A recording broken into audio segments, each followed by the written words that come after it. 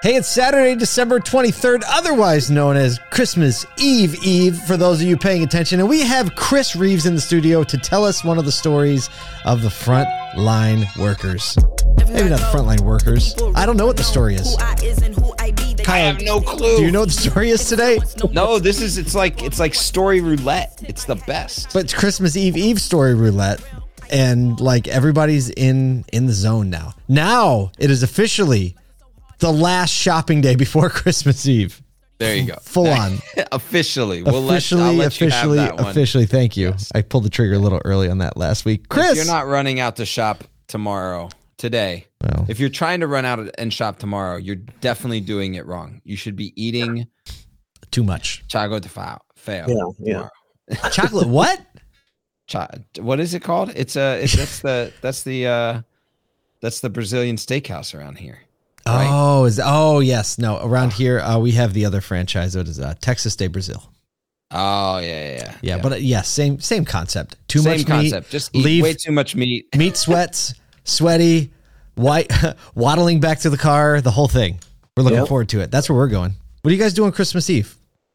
Well, actually, let's welcome Chris to the show because he's here. Hey, Chris. Hey. Welcome to the show. I was waiting patiently. I know. I have things to say, everybody. Yeah. Give me the mic. I have words. I'm a writer. I have words. Do you feel like at the end of the day, Chris, practical question, like if you write a lot of words, do you feel like that takes away from the total words you want to speak, or are they totally separate? It's kind of separate just because I feel like my word count for the day is replenished between topics. Ooh. So I'll usually sit down with my family at dinner and have so much to say, but none of it is about cars, you know? Oh, okay. Naturally. Yes. I like that. Yeah, I get that. I sit down at dinner and have so much to say, yet cannot say it all. At all because my children have so much to say. That's the way that works. Yeah. Like, Dad, you never believe. Dad, Dad, guess what? Dad, guess what? It's so wonderful. I'm the opposite. Like I sit down at the dinner table and my kids definitely have a lot to say, but I don't have so much to say. Right. I'm the how was work today, babe? I'm like, it was good. And it doesn't matter what happened that day. Could have been terrible.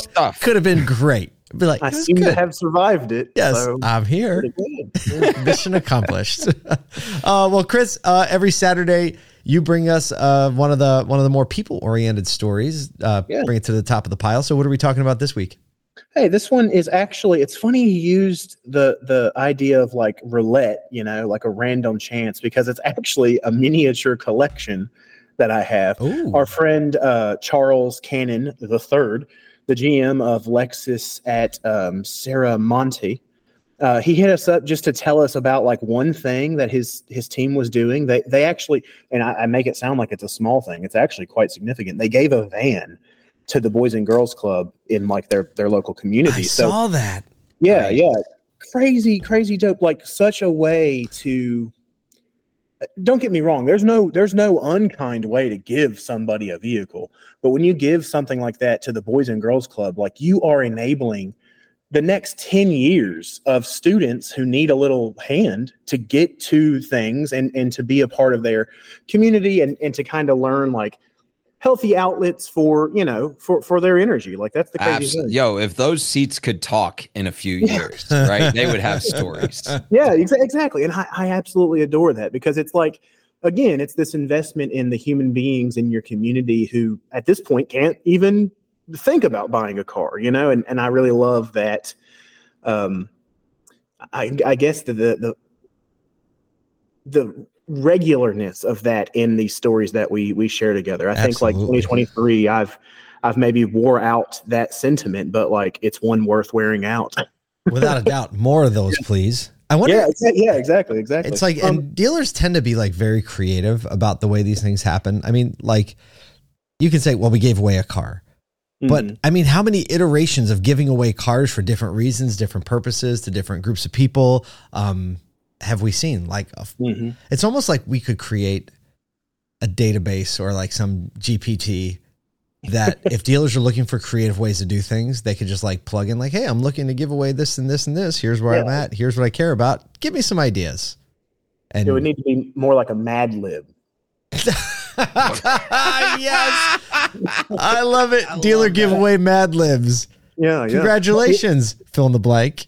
Yeah, when I went over to Charles's LinkedIn page to grab more details about this story, I realized like all he has posted about this month is stuff that he and his team are doing. Like they also have like a Toys for Tot drop off type box, which I love that too. Like again, just to like dig into the what and like look at the why and the significance of the how. Like a Toys for Tots box will bring in just as much toys as like this team could have bought, but they're inviting their community to participate. Bingo. I love those. I mean, I've seen so many dealers participating in that or participating in like ringing the Salvation Army bell, right?